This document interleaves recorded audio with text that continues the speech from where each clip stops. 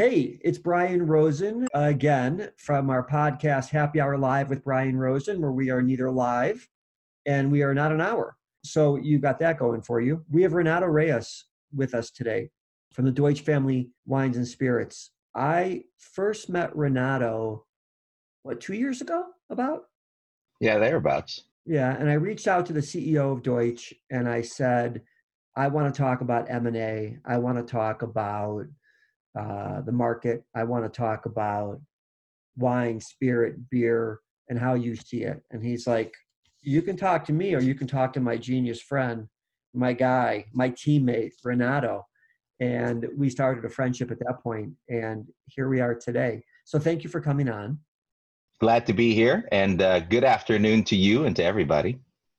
Oh yeah, well, thank you for that. And I guess tell me how you came to be where you are at Deutsch. You know, a lot of people in the space have grown up in the space, me included. You know, from a retailer to selling two businesses in the space, and now running an equity firm and other things. And so, how'd you get to the seat? But that's a long story, so I'll try to keep it brief. I started out my career in CPG at a company called Procter & Gamble, and eventually found my way into Alc Bev through Gallo. And Deutsch is actually the third wine and spirit or alcohol beverage company that I've come to work for. And it's just amazing. It's the industry that attracted me to it. I first started out at Deutsch as the CMO, and now I'm in this role as the Chief Strategy and the Growth Officer. And it's one of the most dynamic industries that you could be in. When people talk about Gallo, my knowledge of Gallo is the red tie, the white shirt, buttoned up like crazy, and training. Is that you? Sometimes it's a blue tie or it's a blue shirt and a yellow tie. That's also a good combination. I came in through the marketing department at Gallo. So not quite the sales culture, but the discipline and the training culture at Gallo actually pervades all of their functions. It's an extremely well-run company. I wouldn't trade my experience there for anything. Yeah, in my role at BevStrat, we like Gallo people because they follow, well, this is going to sound not great, but they follow rules, but they're very regimented and they have a way of selling. And Gallo was one of the first businesses out there, you know, Renato, and you know this, and some of our listeners may as well. Gallo, they used sales training as the cornerstone for selling their brands. So other companies, and there are too many to name, would sell with the end goal in mind, right? They would sell, we need cases sold. And Gallo said, if we do the steps leading up, we'll sell the cases de facto. Yeah, I mean, it's amazing the sales processes that they put in place, the steps to the sales call, the Sierra selling format, 5 sales fundamentals that every sales professional needs to be concerned with. I mean, there's quite a bit of rigor in the way that they've built their selling culture, to the point that I think it's their competitive advantage, right? Very few people, very, very few. Actually, I don't think anyone in the industry can hold a candle to Gallo. I remember when I was leaving Procter, which was a marketing-driven company, my boss said to me, he said, so you're going to leave us to join the greatest sales company on earth? Yeah. I said, yeah, because I love alcohol. Yeah. Oh yeah, absolutely. So you worked at Gallo for a spell. You're at Deutsch now. Is Deutsch, like, what if I would say, what are the pillars of Deutsch family, right? Not the M&A piece or not the chief growth piece, but how does Deutsch in the market, how are they perceived and how are they want to be perceived? Yeah, I mean, I'd say we're a unique company. We were founded in 1981 by Bill Deutsch. He was employee number 1. We're actually celebrating our 40th anniversary this year. And the company was originally a pure regional agency house. So we didn't own any brands. Bill saw an opportunity at the time to help family companies, predominantly from France, to do business in the United States. And every relationship we had at the time was an agency relationship where we basically just represented sales and marketing in the United States. Shortly thereafter, Peter joined the company and worked the streets, worked as a salesperson for many years. And those two men really began a journey that was marked with some pretty incredible transformational flashpoints. It's amazing the number of times these guys got lucky. What are some of those flashpoints? I know Josh Cabernet will come up in this piece. Yeah, I mean, the first million case French brand, Beaujolais Nouveau, Yellowtail, the rise of Josh Sellers, building a spirits business. The gentlemen have really built a company and a culture, I think, that positions itself well to win. And we do it slowly. You know, today we're a mid-sized company. We're about $900 million in size, annual revenue. But we're also the fourth largest wine company behind only Gallo Constellation and the Wine Group. I think what really sets us apart is there's that family culture that is still rooted in the two gentlemen who built it. Most family companies this size are several generations in. We're still with the original folks who built the company, and we work with them day to day. I think that makes us unique. And one thing that I like to say to folks that we potentially partner is with professional partners. You know, everything about what we do is built on partnering with someone else. Yeah. You know, it's funny because you are mentioning names that, for lack of a better word, are kind of standards, right? I think about like on Sirius XM jazz standards. Those are names we all know. When you listen to satellite radio and there's a bunch of songs that you always know. The channel's called Jazz Standards. So when you talk about Nouveau Beaujolais and you talk about Josh and you talk about Yellowtail, those are monsters, monsters. So how our listeners are the guy selling 5,000 cases in Memphis, Tennessee, or the person who is starting a spirit company or a wine company in Napa Valley, but Paso Robles. So it's not quite Napa and it's not quite Sonoma or Calistoga. It's Paso, which is good, but not great. It's not on everyone's kind of radar. So these people that start brands, what advice can you give them that Yellowtail doesn't need, or Josh doesn't need, or Nouveau Beaujolais doesn't need? Wow, I mean that's a big question, right? It's funny if you think about innovation in the wine space, new brand creation.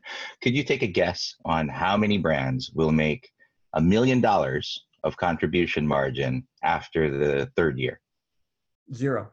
Well, no, some obviously do. 5%. Uh, 5%. 1 in 200. Yeah. So 0.5%. Yeah, it's just incredible, right? The success rate is pretty daunting. It's tough to get a brand from case one and to build it into something huge. There's a lot of serendipity that comes into play, a lot of luck that comes into play. The best advice I could give folks who are trying to go down this path is keep the consumer on the forefront. Right? These brands that you've seen succeed that have beat those odds are those brands that really meet consumer needs better than their competition did. And some of them happen to it accidentally, but almost 100% of the time, you see a very passionate entrepreneur owner who just really believes in the product. Yeah. Yeah. You know, it's funny. So let's go back to that. So 1 in 200 at $1 million in contribution margin to the brand, correct? Yeah. And the And rest kind of disappear. disappear. But you know, it's funny. There's 50,000 brands roughly registered for COLA or TTB. There's 500 brands that are on constant rotation at distributors, meaning account for majority of the SKU velocity. So you've got this delta of 49,000 and change of brands trying to get in that only make up 10 or 15% of the market. And so right out of the gate, brands are kind of toast.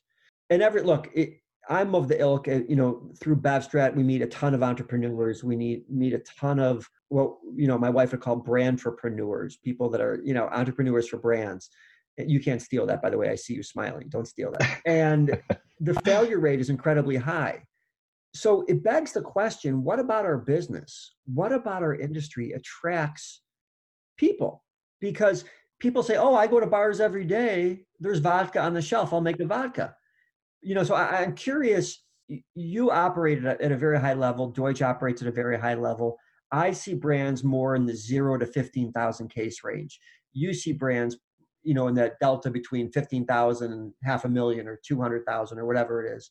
So they've already made their mistakes. They've fucked up already. You know, they've already taken a couple wrong turns before they finally found the right path. I get them when they're about to make the wrong turn, which is why my hair is so long. So I guess I ask you, what do you think about our business attracts people where the failure rate is over 99%?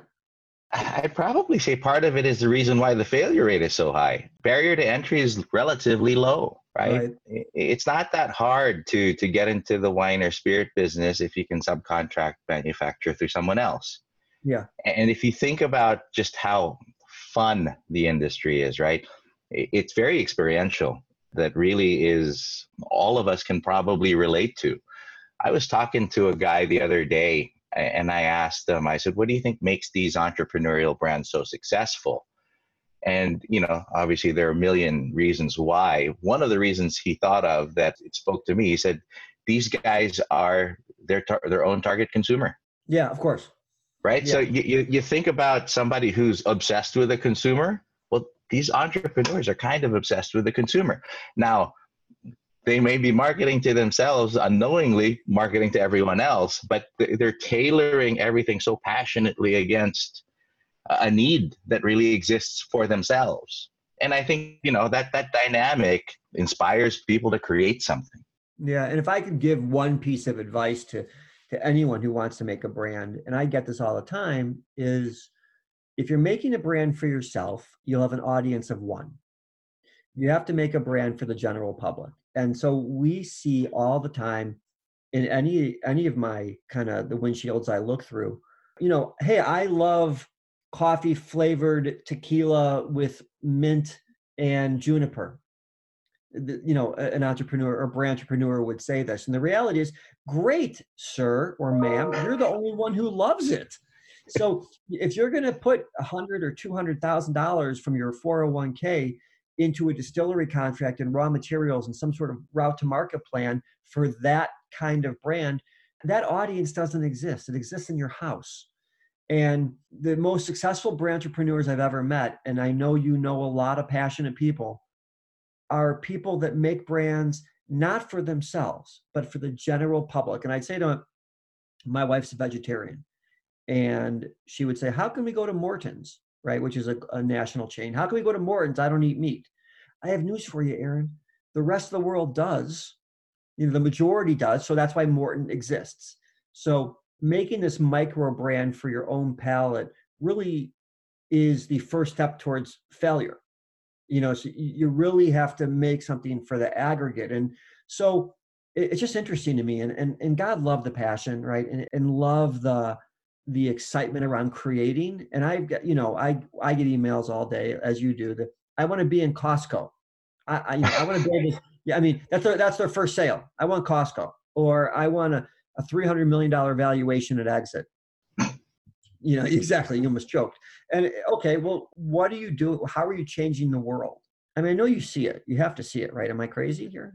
Yeah, no, I think that's funny. That's the first trap that they fall into, right? They think that they as themselves as consumers represent more than one. And some do. In some cases, some do. They get lucky. Their bet was right. And they actually, through marketing through their own lens, are able to reach out to a bunch of different people. I agree with you. Who got lucky? Who do you think is lucky? Who do you think bet different, White Claw aside, who do you think bet different and won? Bet different in what sense? Bet different in the sense that there was blue ocean out there that no one saw but them, and they created a 100,000 case seller out of that. I'd say John Casella. I just think about the advent of what they called at the time critter wines. Yeah. But really, it was just right. It was the concept was we're going to make wine really simple and approachable, and we're going to have really great liquid behind it, and make it affordable. Make it affordable. Yeah, super affordable. Yeah.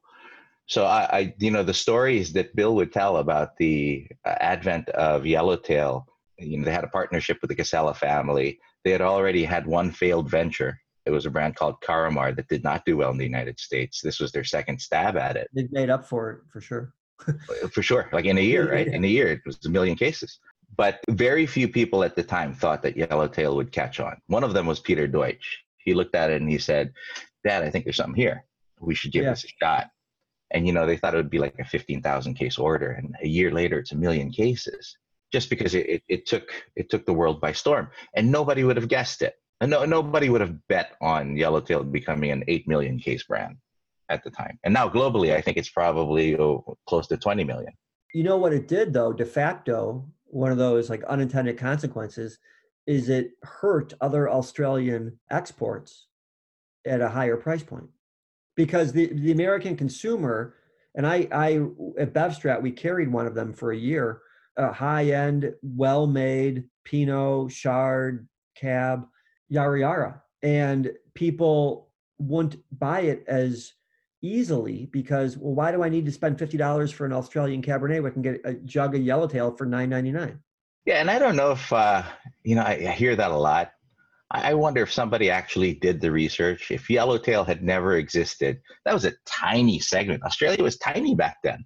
If Yeah. anything, Yellowtail put Australia on the map, and especially for the wine, for the discerning wine consumer, I think they can tease out quality, and they know that there's great stuff that's being made out of the various different climates in Australia that they can pick out a great bottle.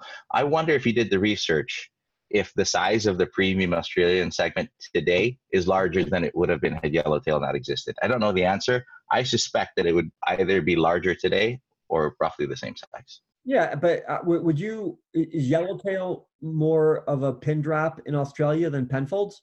No, yellow. Oh, you mean the market that Yellowtail has in Australia itself? Not the size, but the brand recognition. I mean, maybe I'm biased because I'm It's in the pretty well liquor. known. Yeah. Yeah, maybe I'm biased because I see Penfolds at, at $30 a bottle, and Yellowtail, and they're different audiences, right? I mean, Yellowtail, the 1.5 liter of Yellowtail is a whole different animal than a 750 of Levantine Hill Cabernet. Why do you think Josh is so successful? Josh Cabernet. Oh, Josh. I mean, that one's just it's a brand that really hits on all cylinders. If you look at Josh, you've got great liquid, you've got great packaging, you've got a great name, super approachable name. You've got a brand that makes you feel like there's something special. There's something special there. You can bring it to a party, give it as a gift. And there's an incredible story behind it. So it's one of those rare brands that just has everything. When we first encountered Josh, it was 10,000 cases. Yeah. But within its small microcosm of where it was doing business, the turns were incredible. The velocity was already incredible. I always like to say there's probably not a brand that's more authentic than Josh J in the premium space. And why is it so big? It's because we didn't mess with the original formula. We didn't try to get clever. We were just stewards of the magic that was already there. And once in a while, a magical brand like Josh is going to come along. Yeah, and that's always the pleasant surprise of the business, right? Maybe that's the unicorn that entrepreneurs see and say, "Hey, Josh was 10,000 cases. I'm 10,000 cases. Maybe there's opportunity for me if Deutsch gets behind me, or Pernod Ricard, or Constellation, or Beam Suntory, whatever." Yeah, and it's fascinating. That's one of the, I think, if you're talking about folks who are looking for insight into the M&A process, if they're a small entrepreneur trying to get their start, It's not just muscle. Muscle is not going to do it alone. You've got the largest wine company in the world who is churning out 30 brands every 5 years. Who is that? Gallo. Gallo. Okay. I think at least 30. How many Yeah. of those do you think get to $1 million or more? Probably 0.5%. I mean, look, it's the same thing like Kellogg's. Kellogg's has 1,000 cereals, but all we know is Raisin Bran. Exactly. It really is interesting to me. The customer will choose, the audience will choose what will explode and what won't. Look, I just read an article today about Dwayne Johnson's tequila, which is all the buzz now. There were 300,000 cases in their first year. I have never seen a launch like that. And I've been selling booze. I sold over $1.5 billion in liquor in my life, in my career. I've never seen anything launch like that. And that's, by the way, as an aside, when you talk about The Rock, that's more sales than Aviation, gin. That's more sales than Casa Amigos, tequila, George Clooney's thing. And that will be a unicorn. That will get picked up by someone for multiple $1 billion, or $1 billion in cash and $1 billion on the come, or whatever it is. But that's a launch like we've never seen. And I don't know if that would have happened pre-pandemic, pre-equity markets loosening up, pre-celebrity brands. I mean, how do you feel about celebrity brands as an example and their power? Yeah, it's funny you mentioned the pandemic. I think if there's one thing that the pandemic really shone a light on, it's the power of consumer brands, right? The pandemic is a story of haves and have-nots. You have an entire industry that is growing more than it was before the crisis, but it's really the big brands that are benefiting the most, exponentially relative to the smaller brands. And the key reason why that is it's because they're consumer driven.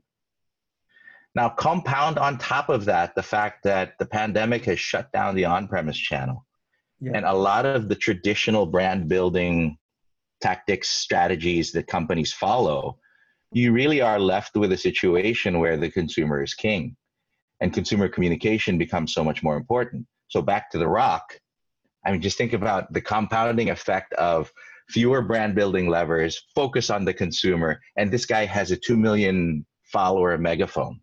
Yeah. Which, Yeah. by the way, he's been posting about his tequila for the last 2 years. Yeah. There was demand before supply, which is a huge key.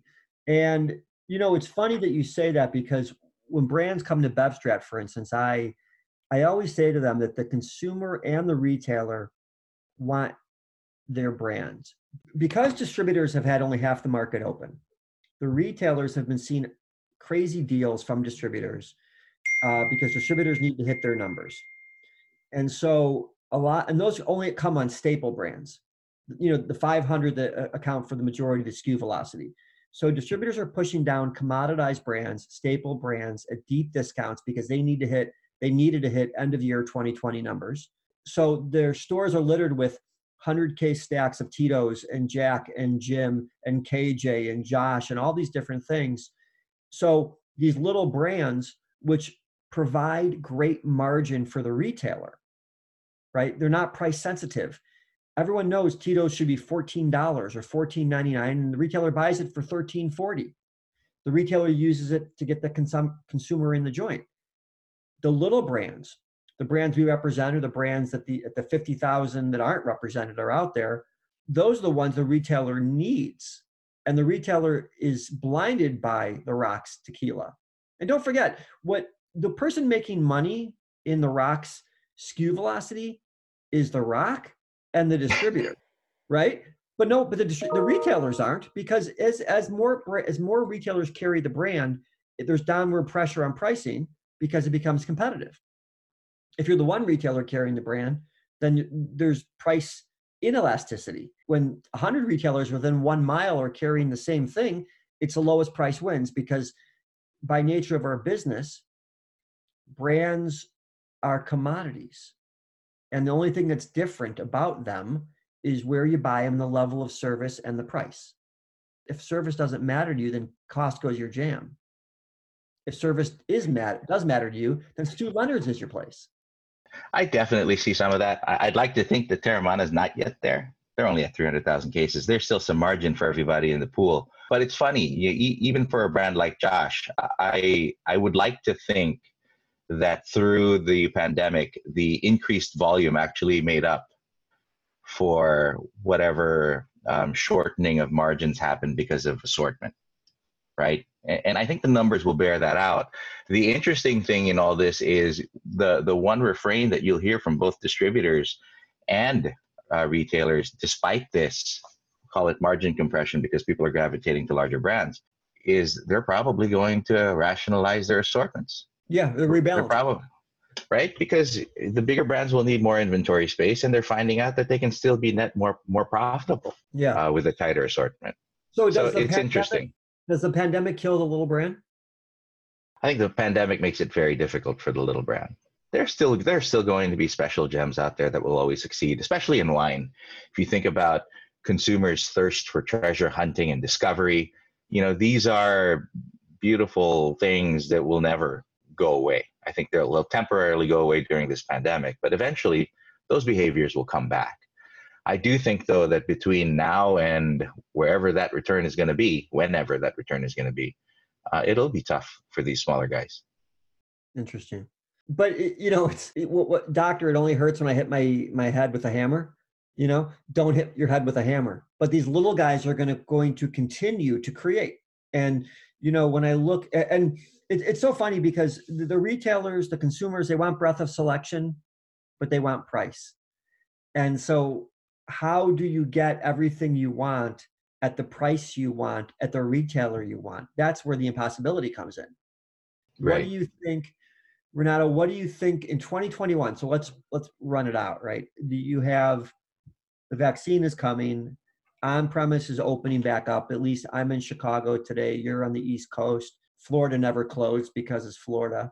And what do you think, like 2021, is it going to be further cramming of commoditized brands, or is it going to be, I happen to think, and I preach this through all my channels, is it's going to be like the Great Gatsby. It's going to be like the revival, like Roaring Twenties. It's going to be party every night, drink whatever we can. Let's go out there and celebrate our life, because we've been in our home, where you and I both are today, since March of 2020. And now we're coming up on March of 2021. So do you feel, or you personally, or is Deutsch's position that we're about to go rocket ship up, or we're going to maintain, or what? How do you think 2021 is going to look? Look, I'd like to be optimistic. You've seen some forecasts there that there's going to be a lot of pent-up demand, especially for our fellow partners in the on-premise. I do hope that there is a resurgence, that people are going to want to go back outdoors, want to go back and eat outside, and really help prop up that on-premise industry who's been hurting. We're making a bet on the on-premise. We think it's here to stay. We're not going to take the eye off the ball there, and we're going to do everything we can to support, even as a lot of companies are going to take their foot off the pedal. And there is going to be some of that. You have to be practical, right? With so many closures, you do have to be practical in your approach, but we still think it's going to be an important and vital part of what the future looks like. Got it. So we're coming up towards our denouement, if you will, our finish line. We play a little game here, which I like to. It's called Drink or Not Tonight. Okay. All right. The basic premise of the game is, drink is like, yeah, seems like a good plan thing. Not tonight means pass. I'll give you categories. You tell me drink, not tonight. RTDs. Drink. So, and now RTDs in cans or boxes? Cans. So you're saying that drinking, you think that's a trend to stay? I do. Non-alc. Not tonight. So we've got, as opposed to low alc. So low alc is what, under 1%? Just lower than what your normal strength is. Okay. So we have a lot of listeners that are advocates of non-alc. They're thinking that you can do a drink, a full, like I've got a whiskey brand that is 0.5 and it's still considered non-alc. And they're mixing, their way they're telling their story is take a full glass of alc bourbon, and drink it. And then your next glass is non-alc bourbon. It spreads your night out. It lowers your cost, and you feel much better the next day. Drink or not tonight? Still. Not tonight. Okay. This is my personal opinion. Look, in my job, I have learned to put my personal opinion to the side. I'll look at anything, but I look at the numbers, right? You got to look at whether or not it's really turning. Does it really meet a consumer need? So I'll look at everything. I know that I might have a blind spot to it. I know there are a lot of people out there who are preaching moderation, and that it's an important benefit to many people. I just don't think it's commercial yet. I don't think it's broad yet. Yeah, broad is the key. I mean, the question is how many people, what's the delta between people drinking non-alc or just not drinking that night, right? Yeah. I'd rather have a Sprite than a non-alc anything. What do you think about rosé? Rosé is here to stay. But so it's a drink, but is it 12 months or is it only is rosé season a real thing? I think it still is. Certainly, it still is. But I do season, so May to October, May to November. Well, it usually starts up here it starts here in the Northeast in January. People start stocking up. The first orders out of Provence are being placed in January, and makes it into stores February and March. So I do think that it's still seasonal just by the very nature, but I think it'll be closer to seasonality than a white wine in a couple of years. Yeah, it's funny there's only there's not many brands that are truly seasonal. Like Nouveau Beaujolais is a seasonal thing. It's like, Thanksgiving to January 1st at the best, DeBoeuf, etc. When rosé first came out, you'd see them on store shelves around April, and you'd see them disappear right after Thanksgiving. We in my family drink rosé all year round. You can't get it. You can't get perhaps your great brand. I don't mean your personal brand, but the brand you want. You can't get it all year round unless you stock it up. Right. But we love rosé. It's light. It's easy to drink. It's the hangover factor or the next day fogs aren't there. Right? Sorry, aren't there.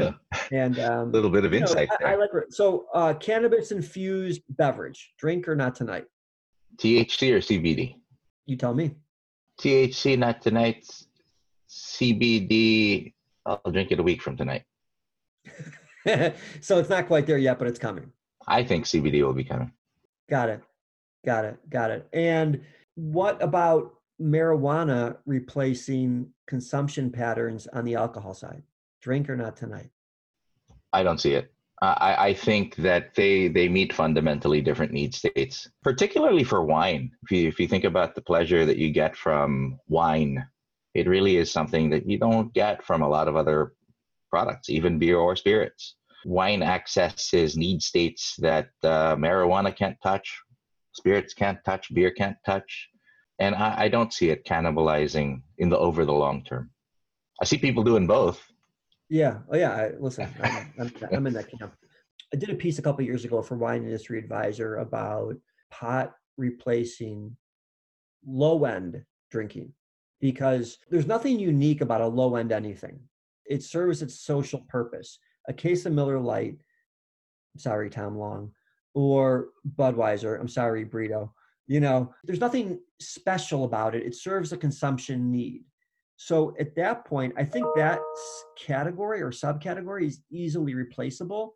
Whereas I think when you're talking about, we'll use Josh as an example. There's something to Josh, right? It's flavor, it's bottle, it's stature, it's label design, it's bottle heft and weight. There's a lot to it that I don't think marijuana can replace. But if it's between Pinnacle vodka and edible, I think those are interchangeable.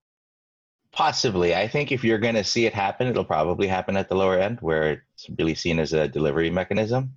Mm-hmm. But even then, right? Even these, call it commodity price value brands at the lower end of the alcohol spectrum, they're special to somebody. They meet a special need, the experience, the taste, whatever it might be. That I'm not sure that marijuana will be able to overtake, at least not in the near future. Yeah. I think it's going to be a both conversation. Yeah, look, where I am in Illinois, marijuana is legal, and the distilleries, the dispensaries, which essentially is a distillery for pot, they're packed. They're 9 o'clock on Sunday morning. There are people there, and there's a line. So, and it's been legal here for well over a year, right?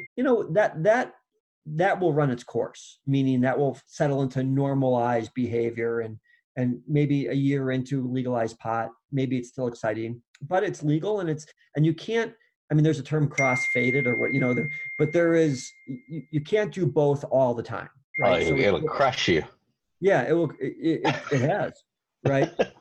So it will, I guess time will tell, right? Yeah, I think time will tell. Right now, I'm still optimistic. There's room for both. And, our tasty beverages, they do offer a unique need or offer a solution to a pretty unique need. Yeah, there's no question. Thank you for your time today. This was fun.